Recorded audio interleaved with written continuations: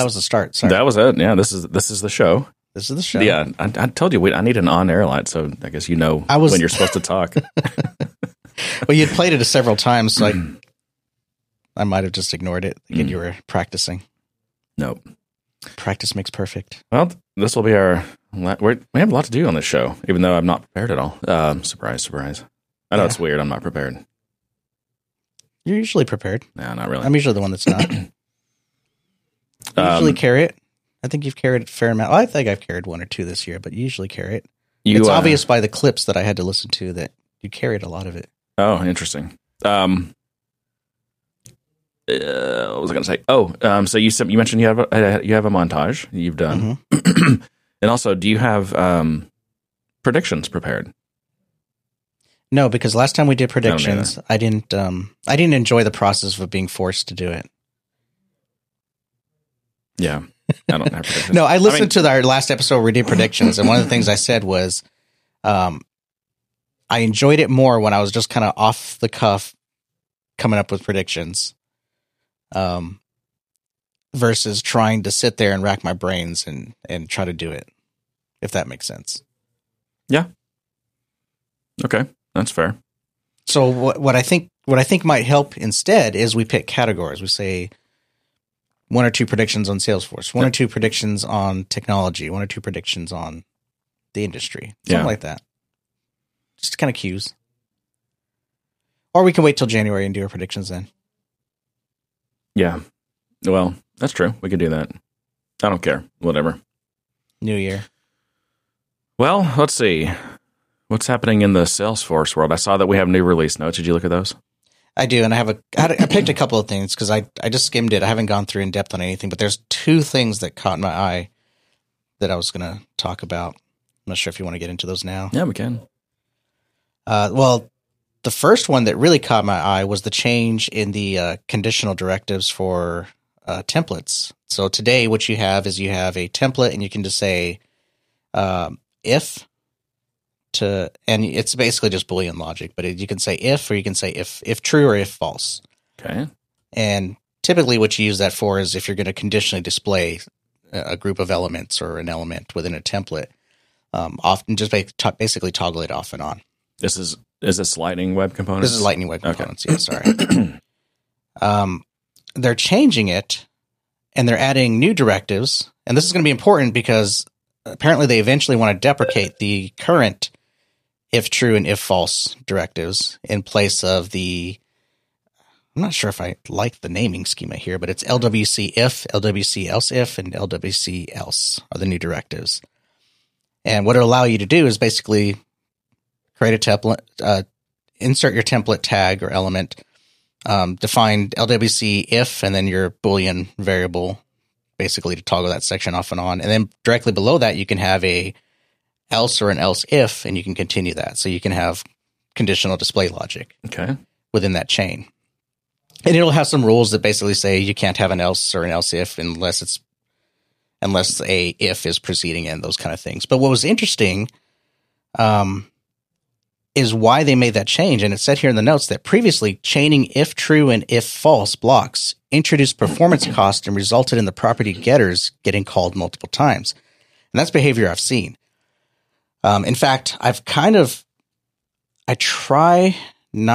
use a lot of getters, unfortunately, but I have tried to curtail my use of them because when I inspect the code or inspect what's going on, either by doing logging statements or somehow finding the execution tree and watching it, I've noticed that certain things get called multiple times, especially your getters.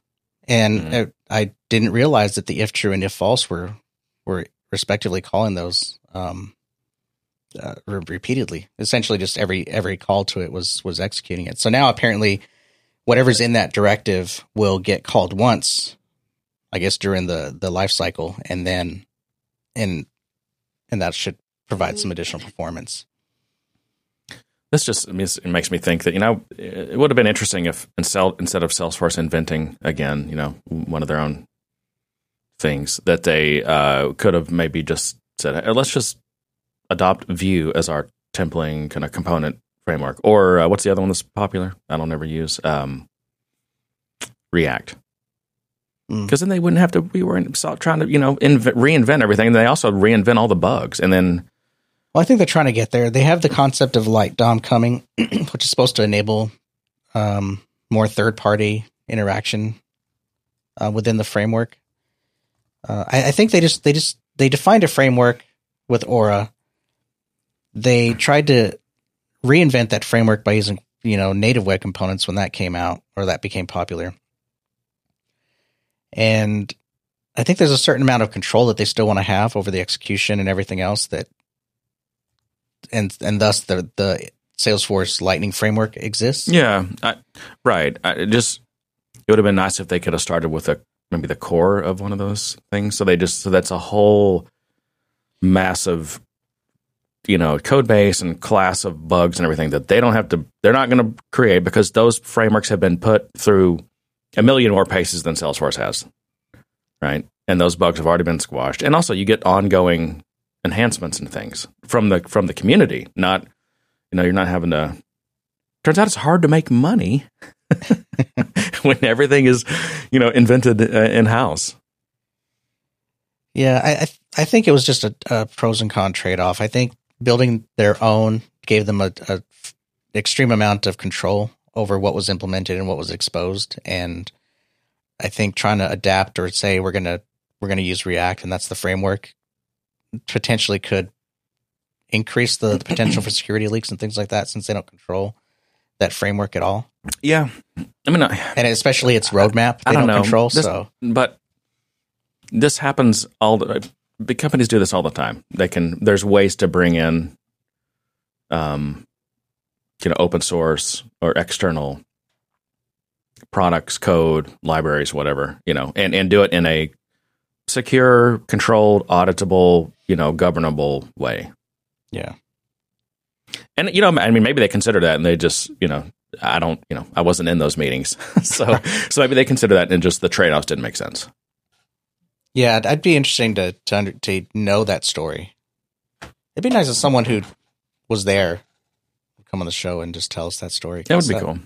I think that would be interesting to see how it evolved and what decisions they had to make and what ideas they explored and the reasons they chose not to. I think that would be an interesting story. Remind me, after we get through the release note stuff, we should go back and Shane McLaughlin gave us some good feedback on some of my some of your questionable assertions from the previous episode. It happens, Oh, totally. The other one, and this one I didn't get to read very much, but the heading caught my eye, and that was that improved render time for Lightning web components. I'll just read the paragraph. It says, render time for your Lightning web components has decreased because of an optimized framework to handle static elements. The change can influence how style and class attributes of your static nodes are rendered in the DOM. Extra white space or unexpected characters sometimes appear in values for those attributes. And I wonder if this is referring to just the entire system. You've seen it firsthand with some of the demos of the application that we built. When you go to basically a tab that does nothing but host a Lightning application, and nothing appears. There's nothing on the screen. And then like a good 2 or 3, 4 or 5, half a minute later, the screen loads. And then subsequent loads of that finally load up. And it was just a huge performance issue. And I wonder if this might address that, but I don't know. But it does appear that they are trying to improve some of the rendering of these components and put some effort into that. So that's good to see. And that is good to see. That is usually pretty hard work, and it's also, it's a personality thing. So I think some engineers really like that kind of work, but I think a lot of them don't. They want to work on the shiny new feature that gets recognized, that gets demoed on stage, and all that crap. And so people, usually, it's the new hires, out of college or whatever, that you're like, okay, here's a list of bugs. Go work on these boring bugs. There are some people that really actually though like driving like performance gains and that kind of crap. I think I'm one of those. Are you? Yeah. I like refactoring and refactoring for the better, if not for readability and maintainability, but for performance as well. Yeah. And I don't know. I'm not sure how good of a career move that is to work on things that most people won't even notice. Yeah. Yeah.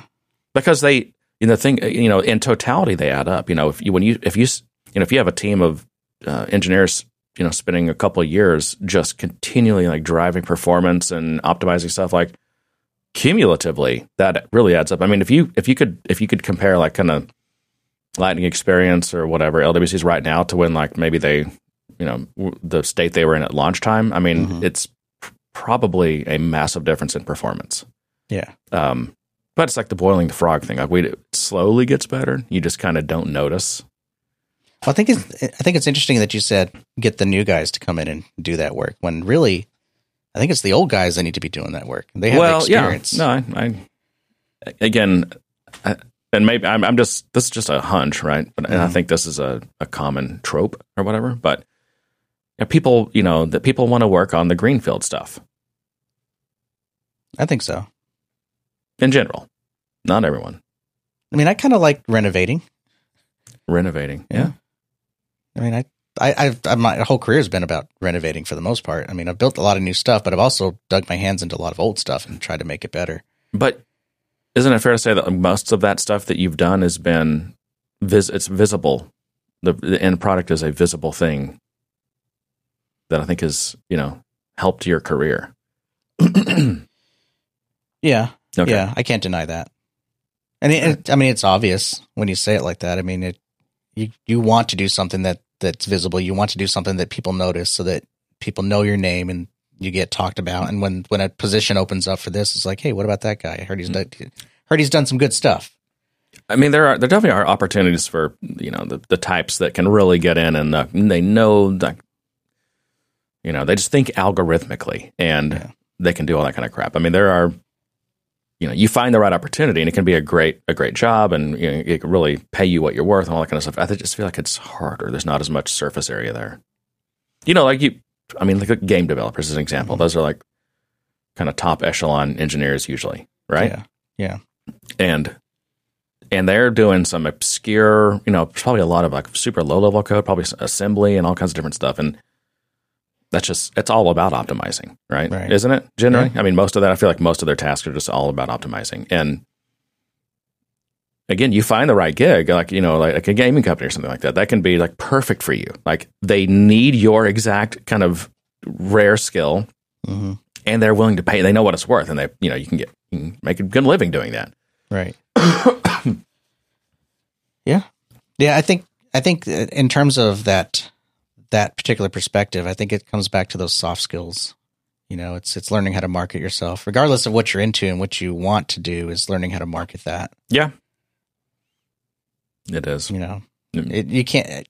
I think it's easier when you're building a UI because that goes out and everyone has to see it. You're forced to see it. Yeah. You're not having to do anything to make people see it because it's just obvious. It just happens. But for some of these other things, it's something you do have to be more conscious of and basically put in front of people.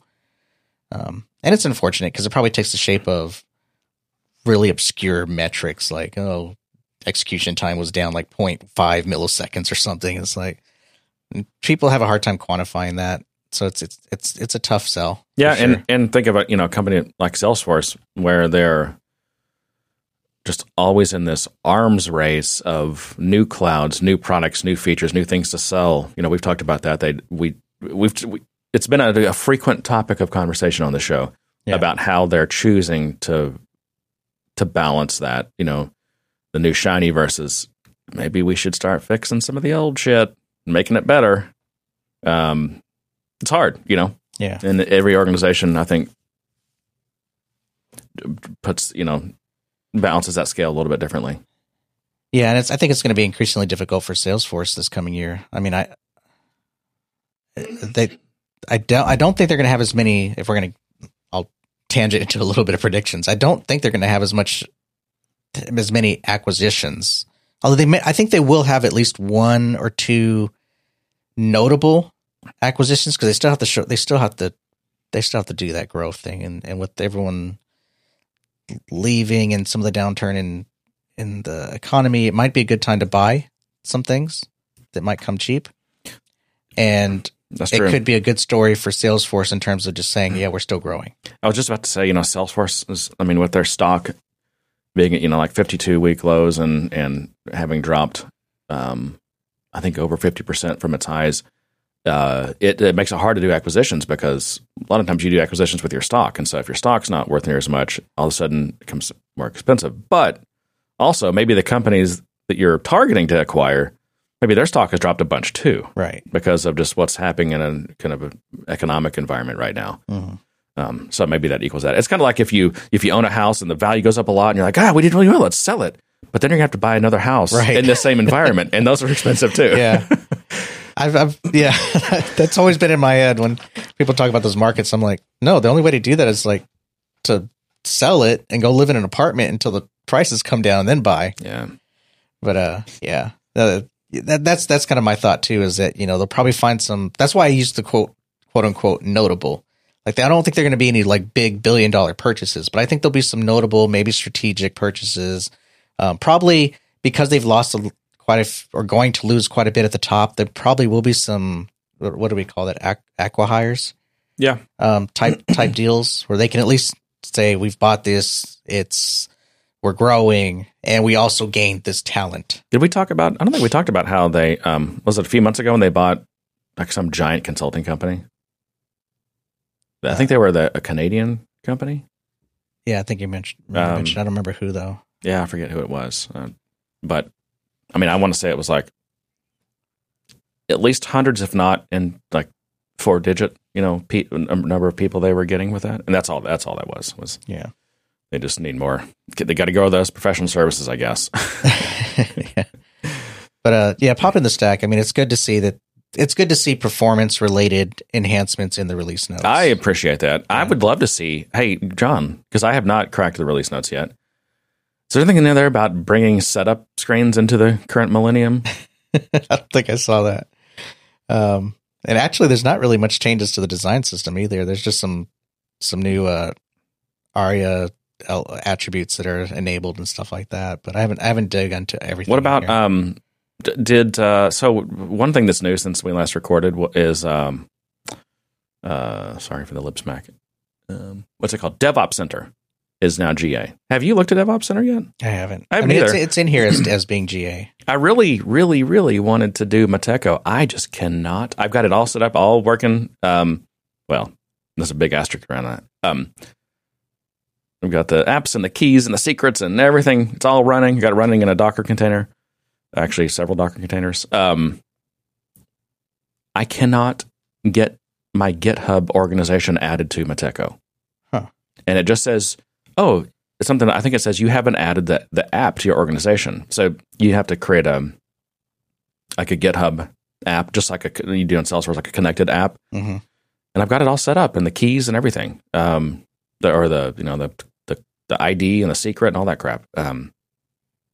And it's there and it's fully authorized. I don't know. I can't get past this. So I don't know. I guess I'm going to check out DevOps Center. I really wanted to try Mateco, but I can't get this running. And I can't figure out how to get it to, I don't want to even want to spend a certain amount of time on this really, but I can't get it to log in detail what the problem is.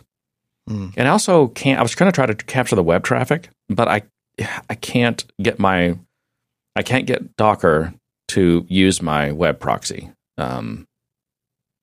I can't get my web proxy certificate because you have to add its certificate to the chain of Docker. I just can't. Again, I spent about 15 minutes trying to figure that out, and I couldn't figure that out either. Because I thought, well, at least if I can capture the traffic, I can see what the actual error message coming back from GitHub. If it's like I don't know what it is, but I don't know. Can't figure it out.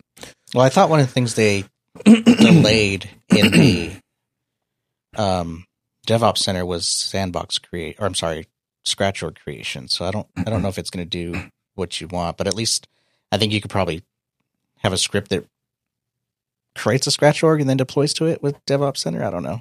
Yeah, because I know there's a whole scenario here you were trying to solve with that.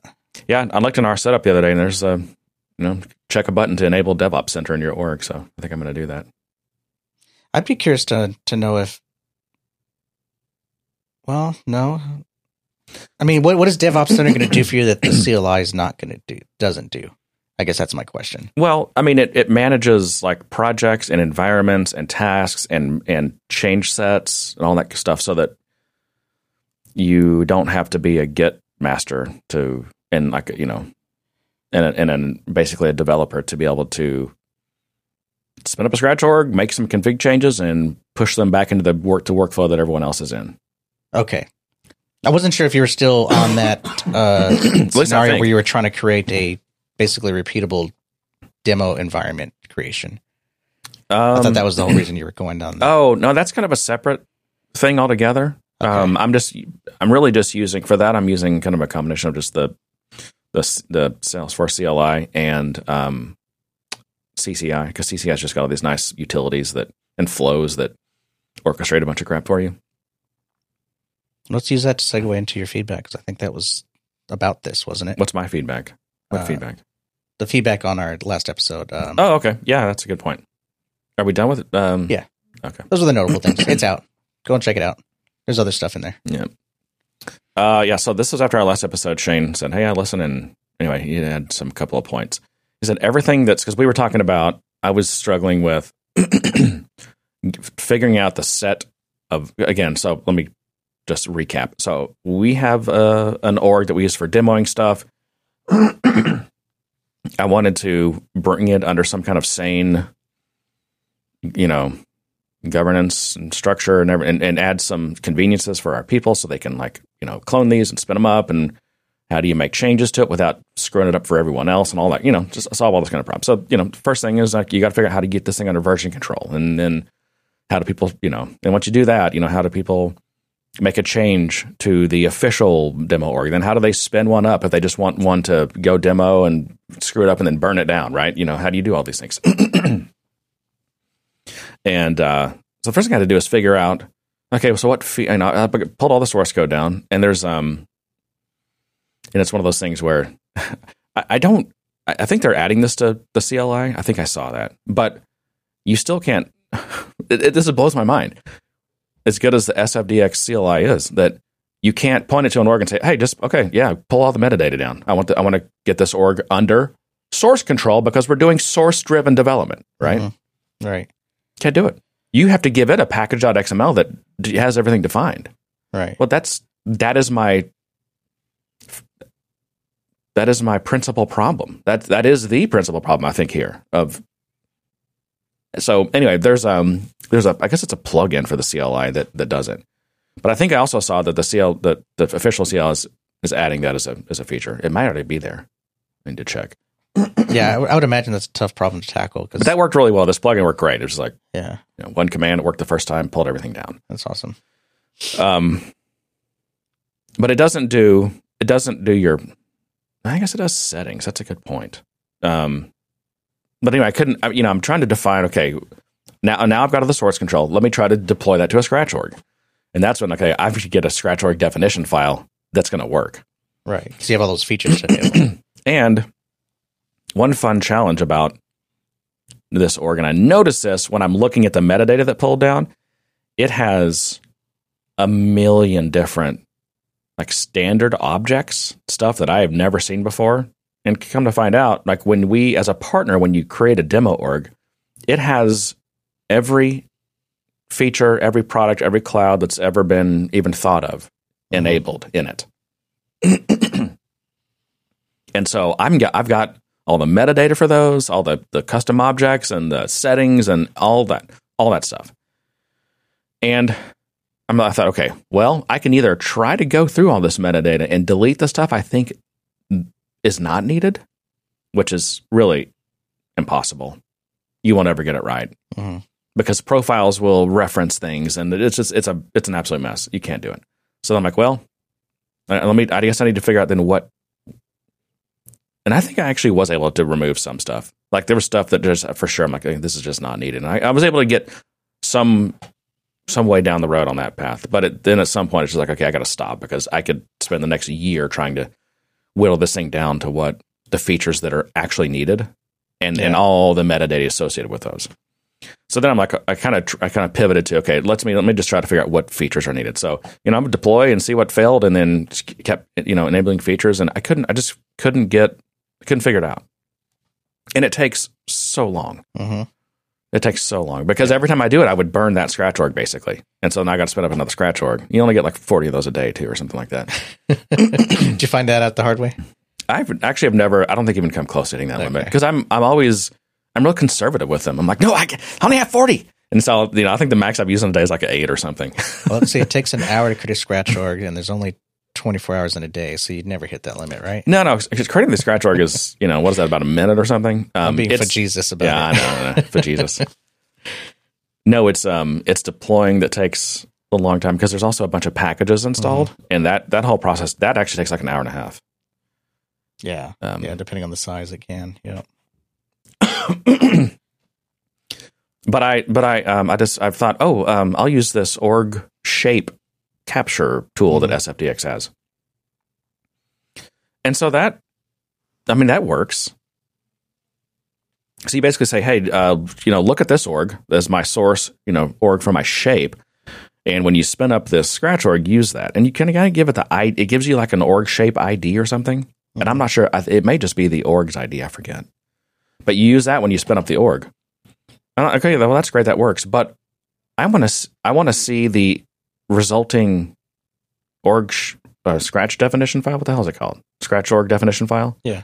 That has all those features. I want to see that because I then want to go in and like be able to modify that. And also in the future, if that source org, which I'm eventually going to cut the umbilical cord from that source org, that's legacy at this point, right? It was the original source of truth, but now source of truth is the GitHub repository. So we're going to cut that cord from that original org. But if every time I deploy a new one, it has to refer to that org for the shape, now I can't cut that cord from that org. Oh, yeah. And also, I think it's a moving target. If someone goes in and modifies that org, that source org, next time I deploy a scratch org, it's a moving target. My source of truth is still an org at this point. Right. And you're just looking for a point in time.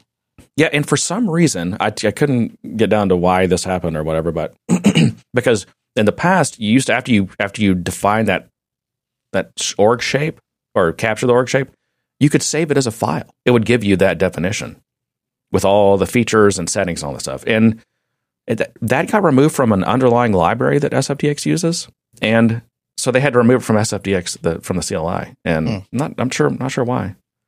And apparently, I don't know. I guess they're not bringing that back. So that's kind of a deal breaker for me. I don't know how to move forward. But anyway, I think I ultimately figured out the features I needed and just manually built the org shape file or scratch org definition file. Yeah. Yeah. All right. Are we up to speed now? Yeah. I'm with you. Sorry. I'm just like, I'm long COVID or something.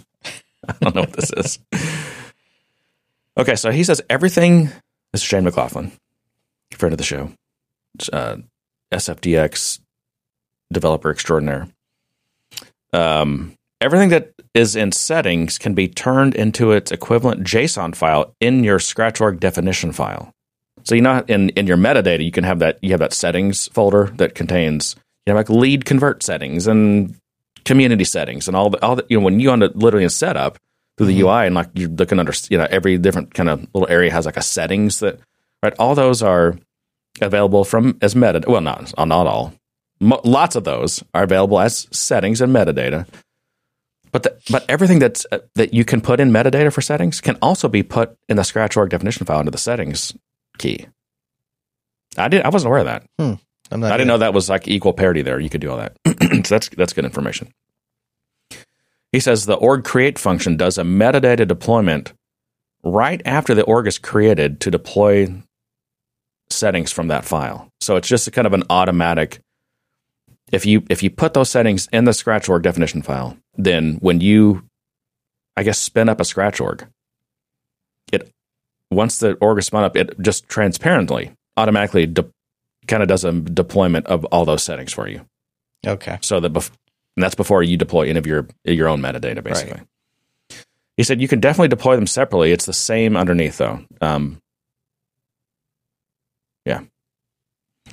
That's interesting. Yeah. Oh, yeah. So I ran into another thing that there are features activated in this demo org that aren't that you can't activate via settings. He said, like, one example is soft limits. Like, you can, a lot of these limits in Salesforce are soft, and if you need them increased, you can ask for it or pay for it or whatever. And also, there are features that are no longer, you can't get turned on, or at least not by normal means, because they're retired features. Right. This is an old legacy org. Like, it's got all these things. So I had to figure out how to back all that stuff out. And again, it's not as easy as to turn the feature off, because the metadata and all kinds of like profile things and permissions, they're all tied to these old features. So I have to just go through, and I think I eventually just gave up on profiles completely. I was like, I can't do it. So I'm starting over on profiles. Just burn my profiles to the ground, and I'll just we'll once I get this deployed to the Scratch org, which it is now. That's old news. But then we can go in and we can start building up the profiles back up that we need. I mean, we don't need them. It's probably 2 or 3, I'm guessing. And then once we get those where we want them, then I'll pull those changes down, and we'll put that in source in the repository.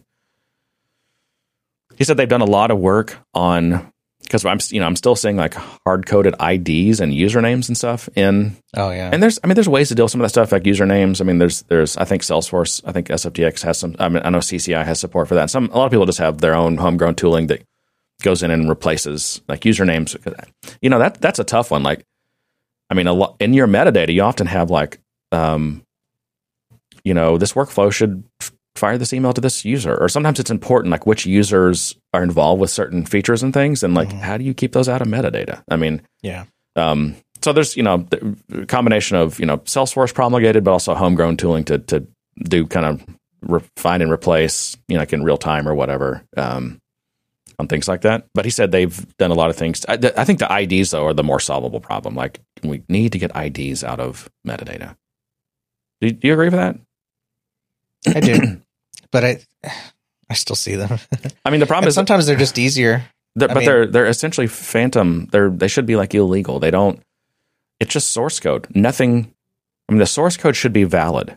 The source. Listen, we're doing source of truth. We're doing source. What do you call it? Source driven development. Well, there's some things that exist as data and not metadata. Like record types is probably a good example of this. I mean, they're both, right? Aren't they both? Yeah, they're kind of both. Yeah. And for a lot of people, and I've seen this in flows. In fact, I have to change this about one flow that I'm working on, is they just copied and pasted the record type ID, and they use several record type IDs in this single flow from several different objects. Well, how do I compile that list? Well, that means I have to do a query get records on all the record types, loop through it, and start assigning variables the IDs. So that's an extra query that I have to do. Or if you're really inefficient, you're doing one-off queries and assigning. But hopefully you're not doing that. It's just one of those things where it's technically metadata, it's configured system data, but it's treated as record level data. I said data too many times. but it's things like that kind of lead people to do things like, well, if I just paste the ID, my flow is much more performant than me having to do that extra query, do the loop to figure out all the record types that I need, map them to variables, and then I can use them to create my records. It's things like that kind of those little things that add up. We got to solve those though. We don't need to be. Listen, it's bad enough that you're getting IDs in your metadata that's out of your control, like stuff that's in your control. Like, let's keep IDs out. No, probably how I'll solve it is I'll write an invocable method that will compile it, create a data structure, and send that back to the flow. So the first thing it'll do is say, "Oh, go get me the record types I need," and it's already going to have properties in the data structure, so you can just map those to variables, and it'll be quick and easy. But it for someone who doesn't have code, they'll have to do the what I said before. Yeah. Yes. So Shane's saying anyway that a lot of the areas that you would end up with these weird IDs and metadata that they're solving those, and he's got some links to them. And then we talked about pooling of Scratch orgs, both obviously Salesforce pools Scratch orgs, I think, but also you can do your own pooling if you need Scratch orgs at the ready that are in a certain state that's not just the vanilla state, which makes a lot of sense. I thought that was pretty interesting to say. I mean, I would have thought Salesforce would have been like, don't pool our pools. Oh no, I think that benefits Salesforce. Yeah. It's just another buffer, right? We're buffering our buffers. He said you could take one of those. Let's say pools of pools. Salesforce pools will be orgs without your settings or other modifications. You could take one of those, apply your settings or your metadata, and then pull that in a pool or put that in a pool you manage. He said, I don't see anything dangerous here. So that's good.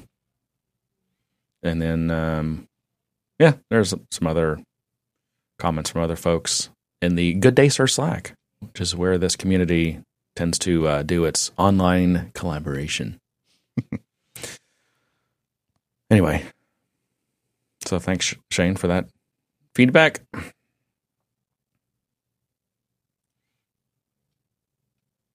Went dead. But yeah, I really would like to, because I kind of want to stare and compare. Well, that's the right term, like Meteco and DevOps Center. I also, one thing I feel like I know more about Meteco than DevOps Center. Mm-hmm. But with Meteco, because we need something as a consulting company that we can kind of transparently use across our clients. Yeah. I don't want different instances of Meteco. I think with Meteco you can put as many projects and orgs as you want in it across organization boundaries.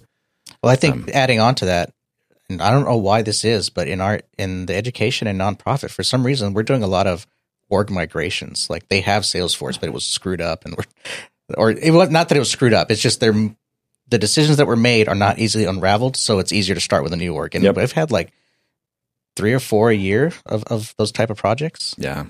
Unfortunately, that's a good source of business. Yeah.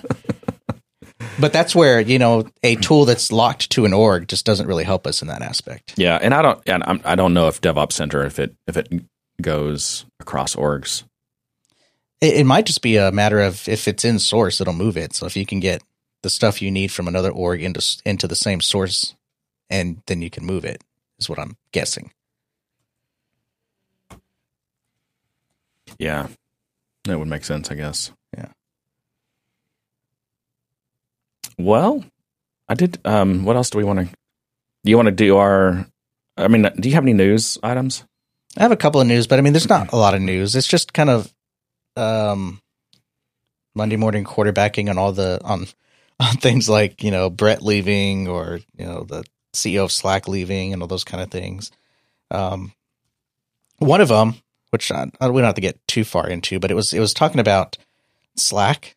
When they acquired Slack, of course, it was a huge acquisition, and they were trying to tie it into every part of their business. In fact, what was it they were saying that Salesforce, that Slack was going to be the front end of Salesforce, that it was just going to be everything? Oh yeah, that was going to be the interface to Salesforce. Yeah, you would not see Salesforce anymore. Remember that? Yeah. I also remember you can build the next Salesforce on Salesforce. I wish we had a clip of that. Someone please find that. How old, what's this? We're in 2022, almost 2023. I think that was like one of the first. I want to say it was like 2015, 2016. Yeah, I think it was one of the first Dreamforces I went to. Were we there for that? I think so. I know I was there for that. I'm pretty sure I was there for that. But anyways, this article talks about the kind of what was happening behind the scenes, according to someone who was there. But it says problems emerged from the start. Mutual distrust between Benioff and Slack CEO Stuart Butterfield became a distraction. According to more than distrust.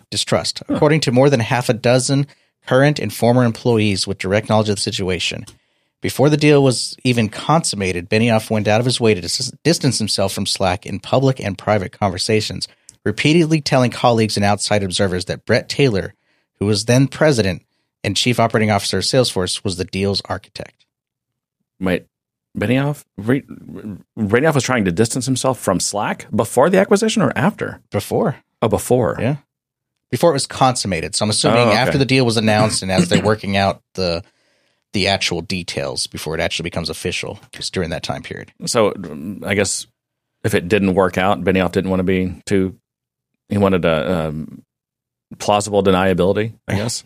I don't know. I think maybe it almost seems to me like there was just a personality clash between Benioff and Butterfield, that they just that their visions never aligned. Well, and so this is funny. You said there's not a lot of news, and I don't even know if this is considered news, but have you noticed that the tide has turned on the way the media is covering Salesforce now, like suddenly, or is it just me?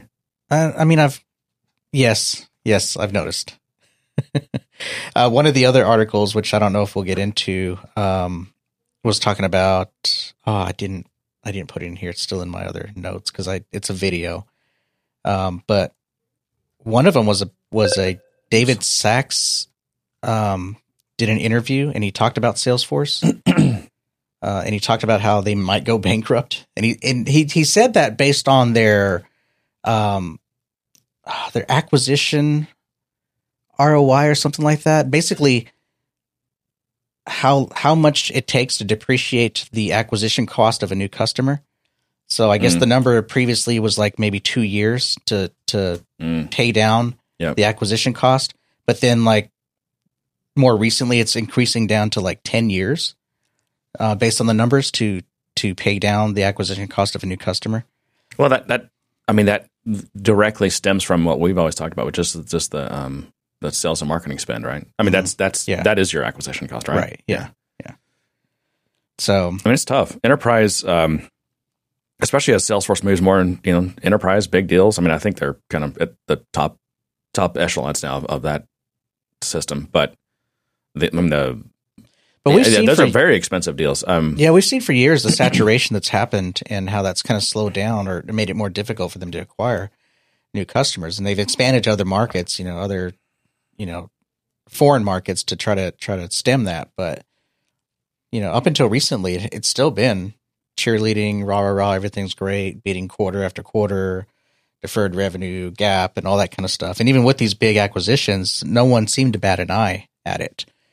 But as soon as they reported a slowdown quarter, all of these things are starting to come out, and there's a lot of kind of speculation and worry about it. And I don't think the Bret Taylor's leaving helped that at all. Benioff has been he's done several interviews and he's used the same message over and over. I'm heartbroken about it. Yeah, I'm really sad to see him leave. He's my friend. He's my brother. He's really been selling how this was a shock to him. And even with some of the stuff that's been reported about how they were Benioff was really not happy with Bret Taylor. I don't know if you've seen any of that. I've seen that, and I've seen the inverse as well, that Taylor just wasn't happy either. But I think I was about to say those. I think all these things can be true. Like I think maybe Benioff wasn't happy with how Bret was running his business, but he also, really sad to see him leave. Didn't necessarily want him to leave, But yeah, this is what I was talking about. With I feel like the media is actually doing some reporting and some investigating. Unfortunately, it all has materialized as kind of real rumory type stuff. Mm-hmm. It has. I mean, there's actual they actually got leaked audio from some all hands call or something. I just feel like this is stuff that would not have been reported on before. Yeah, it's. I don't want to say it's nice to hear. It's just it's somewhat. I don't know what the right word, but it's. I'm just going to say nice, but no, I don't mean it's nice. I'm just trying to find a way to express that.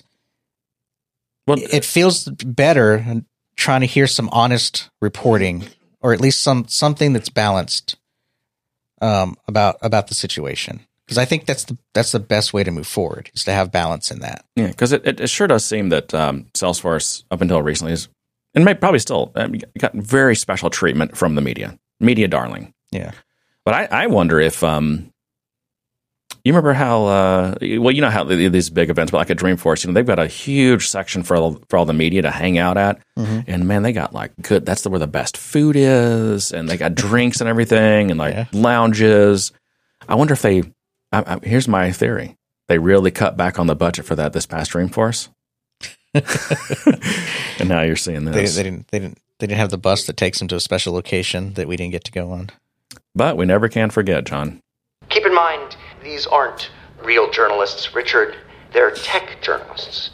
And they know where their bread's buttered. So, I don't know. It's been interesting. Well, along those lines, and I'll just say this one last thing. I mean, it seems obvious that Benioff was really hoping that Bret Taylor would take the reins and he could just remain on the board, that Benioff could remain on the board and have a little less to do. But I've also seen in articles say that Benioff just couldn't let go of control, and that was the big issue.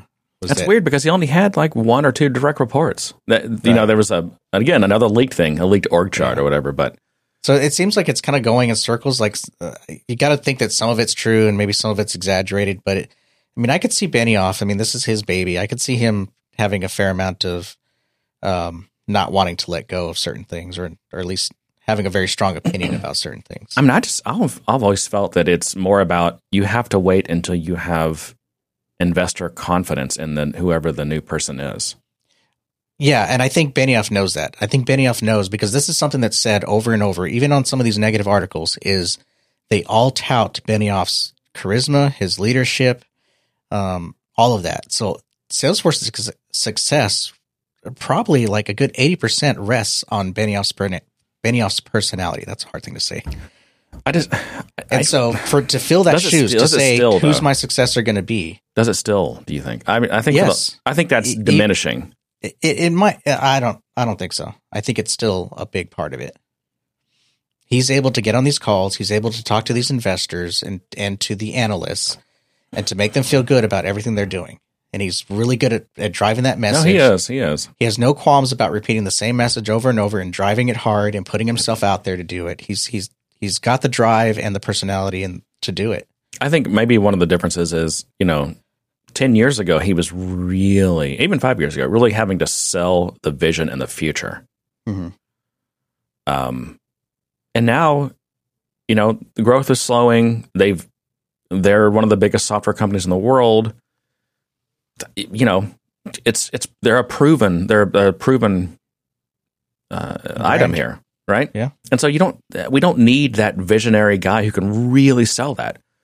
We need someone just to basically at this point, do some strategic things, but basically just, milk the cash cow at this point. There's not a lot of faith that one has to have to believe Salesforce can be the player that they are. Well, I think. Does that make sense? It makes sense, okay. But I think the problem is Salesforce never transitioned out of growth mode. They've maintained this foot on the pedal growth mode, and Benioff keeps doubling down on his next big number that he wants to be at. I think if they were going to really kind of stop the growth and focus on milking the cow, Keith Block was probably it. That didn't work out, and Benioff has had to continue to drive this growth message and drive the acquisition message and all that kind of stuff. And I think what I saw with Bret Taylor, the difference between Keith Block and Bret Taylor is Taylor was being put out there as more of a personality. He was being put out there as the next Benioff in terms of charismatic leader. And even with some of the interviews he was going on, I could tell that's what they were going for. But Taylor just wasn't Benioff. You're right. Yeah. And he definitely has a different skill set than Benioff. Yeah. And I mean, I think it's a really good chance, because I think this was quoted, maybe not, but I mean, I think Bret really wants to work with product. And one of the rumors was that Benioff was not happy. Well, this is a good, I'm kind of contradicting myself. Benioff was not happy with how much time Bret was spending traveling and with customers and stuff, with customers. He wanted him working more on product, which is where I would think Bret would want to be. Just knowing his background. Given the messaging that he wants to go out and start his third company. Right. So, I don't know. Like I said, that's the problem with this. All this crap is rumors and stuff. Yeah. Another one of the rumors, I don't know if it's a rumor, I guess it's real. Salesforce has canceled their normally lavish Christmas party, holiday party, whatever. Yeah, I think Adobe was doubling down on theirs. I think it was Adobe on their Christmas party. Yeah, wow.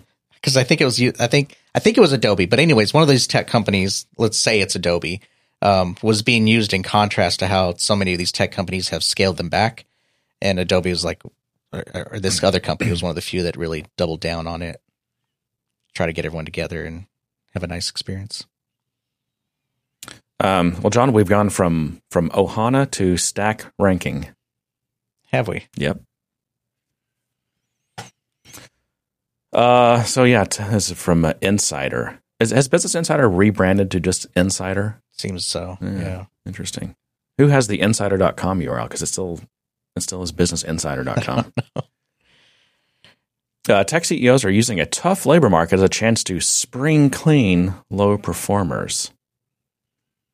Salesforce and Meta are asking managers to identify 10 to 15% of their lowest performers on their teams.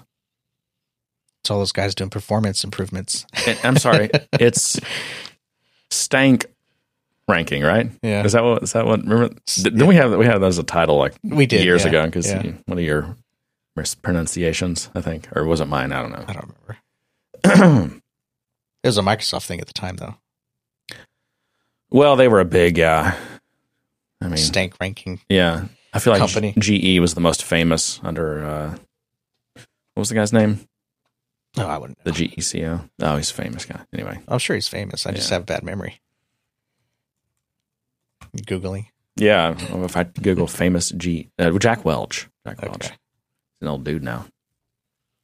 We're all old now. He was a big Six Sigma guy. I think isn't that where no, it's not where it was invented. I forget now. Motorola? No.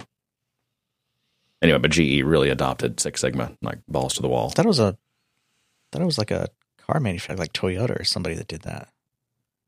It might have been. I don't think so, though. I mean, the car companies had already adopted. Or am I thinking Kaizen? Quality. You're thinking of and TQM and never mind. Scratch that. I mean, they're all incestual. These different systems, they all beg and borrow from each other, and it turns out it's just it gets captured and co-opted just like anything else does. Yeah.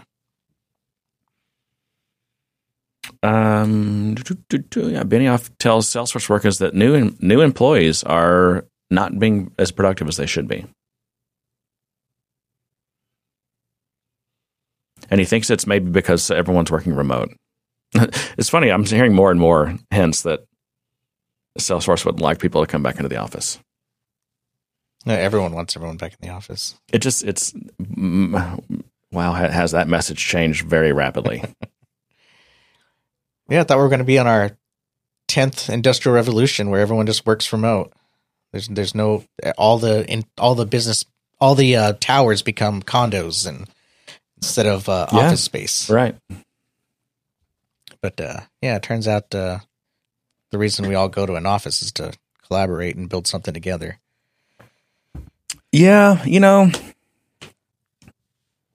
this has been beat to death, but I mean, I think we have. There's never going to be anything quite like in-person collaboration, but boy, the remote collaboration, just the tools and everything has really come a long way. And culturally, people are learning how to get good at it. Mm-hmm. And organizations are learning how to get good at or fix the problems they had with the remote workers before, which was like, they tend to get less visibility. It wasn't maybe as good for your career. And that's organizations are really getting better at fixing that as well, so that you can have a very fulfilling career, rewarding career, being remote. And you get some more and more companies that are purely remote, even big ones, like thousands of employees. Mm. Automatic is is one of the poster children. Yeah, it very well could be just a story of we have this new environment. It's got its own problems, and we got to solve those in a different way. Yeah, can't rely on the traditions of the past. Like Red Hat is massively remote. No, there's a bunch that escapes my mind right now. All the more reason to develop your soft skills. If this future employment environment is going to be remote, really got to work on your soft skills. Like we got to have in high school, not just economics classes, but how to market yourself classes. Yeah, that's true. And also, I think we're going to have some other kind of knock-on effects. Like I think depression will be a bigger problem. Yeah, but I think people feeling isolated at home by themselves. Yeah, but those are. I mean, don't downplay it. It's a serious problem, John. I'm not going to downplay it. Okay. Because I don't want to get the emails and the complaints. Yeah, I guess. I mean, you and I our friendship was founded at the office, so yeah, yeah. I'd be very depressed if I never became your friend. Yeah, I know. Yeah. Where would you be today, John? I could think of a few places. Not good. Let's see. What else? Oh, Okta's apparently you know who Okta is? You heard of Okta? OKTA? Yeah, they're like some kind of. Remind me. It's they're like one of these identity like certificate providers. No. They're identity provider. Yeah, identity. Yeah. And in fact, it was founded by, I forget the guy's name, but he was an ex kind of Salesforce exec of some sort that founded Okta. It's really weird because before Okta, there was like Ping and several others that I feel like Okta just like soared past them. I don't even know how. Probably, you know why? Because they brought some of those enterprise salespeople from Salesforce who in turn came from Oracle. Those guys know how to sell, man. I see an acquisition target there. I know. But their entire code base got leaked. Oh no! Yeah, someone hacked their GitHub, someone's GitHub access or something. That's such a huge problem. Yeah, and depending on how they hacked it, I mean, what they just social engineer their way in or something? I don't even know. Yeah, I have to go read the article again, but otherwise, that's a big issue for Microsoft. If people can just hack and get your source, but like no customer, no actual systems, like operational systems were compromised. So no customer information, no tokens, none of that stuff. That's just good. Their source code. But that's still pretty devastating. Yeah, because that will be sold on the black market. Yeah. Would you like to bid? Should we put our bid in and see if we can prop up a identity company? I don't know. Identity doesn't seem like a fun business to be in for me. Does it? It's terrible. I hate every time I have to go do a SAML setup. I'm just like, ugh. I don't even remember how to do it anymore because I just like, that's Jeremy's thing. Yeah. If you asked me to do it today, I'd be like, I'm lost. It's one of those things that's good to have one person that it doesn't take me very long usually. But there's just a lot of little quirks you have to There are. And especially if like communities or experiences are involved, it's quirky. Yeah. And most of the work is on educating someone at the organization on how to use their system, like whether they're using Google Identity or Okta or one of these, One Login or whatever, all these or Active Directory. Yeah. Just educating them on what they need to do because it's one of those things like I can only do some of this. Like I don't have access to their systems, and nor do I want access to their systems. Right. So they need to learn this, and I can help them walk through stuff, but they've got to understand these concepts before we can get. So that takes the most time. Yeah, that's kind of the saving grace of it. It all is just like, here's a tool, here's how you use it. The rest is up to you. Yeah. Well, John, what were the categories you had in mind for predictions or just discussions for the year that's closing and the next year? I mean, did we want to do predictions now, or we're going to do that next episode? Probably not, because I am running out of time, actually. Yeah. Where are we at right now? We're at about an hour. Yeah. So, let's just do the montage, and then we'll wrap it up. Oh, I forgot about the montage. Where is it? It's in our podcast folder. Oh, okay. Should be GDS montage 22 or something like that. There it is. All right, we want to do that now? Yeah. Okay, let's see. Let me find my... There we go. Yeah, incommode to inconvenience. Sometimes I'm incommode when when you're inconvenienced. Those guys are great, aren't they great? I don't know what went down. We just stopped talking. We did, I know. But we're both just like, okay, this is the point of the show where both John and I just start looking at the web and not stop talking to each other. Don't drink the Kool-Aid, folks. We know you guys like that Salesforce Kool-Aid, but I think if I was out on the ranch, I'd probably avoid the Kool-Aid. And I'm like, why? See, that's the problem. The Salesforce documentation team, they're just taking time to go to the bathroom, and we can't have that. You guys, come on, get some bottles. Oh my gosh, thank you. RuPaul, the new face of RuPaul. God, John, you're a marketing guy. You didn't even know it. I know. We should take a bow. I thought that was John with tacos. John with tacos? Yeah. Oh, that's Happy John. Trust sites are bullshit. This is unnecessary. This is way over-architected. This is what happens when your chief architect nerds out. I've never really read a book on computer science. We're lucky we're under their radar right now. That's all I can say. Remember that? They were like, yeah, we're going to charge. I'm like, what? You can't charge for a debugger. Get out of here. Look at the deferred revenue number. I'm just looking for things. There's so many things I'm like, I don't even know what these are. I need to get it from under my rock and read some blogs or something. Keep in mind, these aren't real journalists, Richard. They're tech journalists. We should start a service called My Code Plus. What will we have on it? John's Code. It's too expensive. I came up with a theory, but it's kind of facetious. Facetious? I can't use Who's it for? It's for Jesus. Wink, wink, nudge, nudge. Get the hint that Salesforce only does one thing, which is CRM. do you even Salesforce, bro? We got to clip that. I just want that. It's hard. I need that on my soundboard. Super creepy. Well, let's wrap it up, John. I'm an old man. I need to sit down. And to that, I say, good day, sir. You get nothing. You lose. Good day, sir.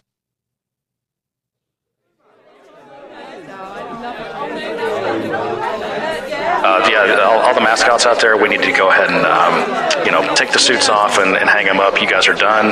We're rolling back the mascot program. Thanks for your service. Good luck.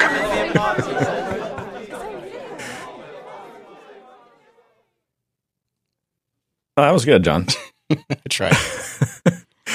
I had to wave you down because I forgot that I put that outro, right? Extended outro, hidden outro. That was good. I need to remember to use my effects. I forgot I had that. What do you call that? A loud? What do you call those? Megaphone. Yeah. Oh, that was good. Those are a lot of work. Do you? Okay, I have to ask you this. Do you, as we do, as we record episodes, do you mark stuff like, oh, this will be good, or are you just listening to hours and hours and hours? Every time I do a montage, I go, I need to do this as the episodes come out, and clip them, and I do for the first two, and then I stop, and then I have to go back and listen to all of them again. I'll usually try to do them time speed, and then I'll skip ahead 15 seconds or so just to try to find it. I've also gotten pretty good at seeing on the waveform when one of us is laughing, because that's kind of juddering in the waveform, and so I can kind of see that, and I try to jump to that to see what conversation was happening that made us laugh. So it's little tricks that I do to try to compile all this. But yeah, a lot of it ends up on the cutting room floor. It's just there's so many clips and there's so much conversation that, and that I just can't fit in, or it just doesn't make sense in the stream of it. Yeah. So, well, we'll end up the year with 17 episodes. Only? Yeah. That's one. Well, that's more than the 6 that was predicted of us this year. Was it 6? Did we predict that? No. Someone in the community said they made the joke that we'd only do 6 episodes this year. Interesting. We doubled it. Yeah, we did. That's one every 3 weeks. That seems about right. Yeah, it does. All right, everyone. Well, thanks for joining us for another year. If you're not in the Slack, dear listener, join our Slack. Good day, www.gooddaysirpodcast.com. Click on community. John is going to take the label printer home and try to get to work so he can print out stickers, labels, so we can send people stickers. So we do have a list of people who have requested. If you would like stickers and you haven't requested, just send us an email at info@gooddaysirpodcast.com and just put stickers in the subject and give us your physical address where you'd like these mailed and just how many you want. I think I can put up to about 10 if you've got a group. What else? Anything else, John? Nope. Yeah. Well, Happy New Year. Merry Christmas. Hope everyone gets some. Happy Kwanzaa. Yeah. Hope everyone gets winter solstice. Wow, you're good. You were prepared, John. Yeah. Hope everyone gets some good time, some downtime, time with their family, time to recharge, back to basics, and a good start on the new year. Yeah. I'm actually looking forward to doing some goal setting for next year. Really? Is that something you'll want to talk about on a future episode? Maybe. Okay. I don't know if you meant personal goals or work goals or both. Skills goals. Yeah, I think next time I'll share some of my goals for the year. Cool. Sounds like a good topic. Yeah. All right, John. I'll see you next year, man. Yeah. Happy something. You got it. I don't know what I was going to say. And to that, I say, good day, sir. You get nothing. You lose. Good day, sir.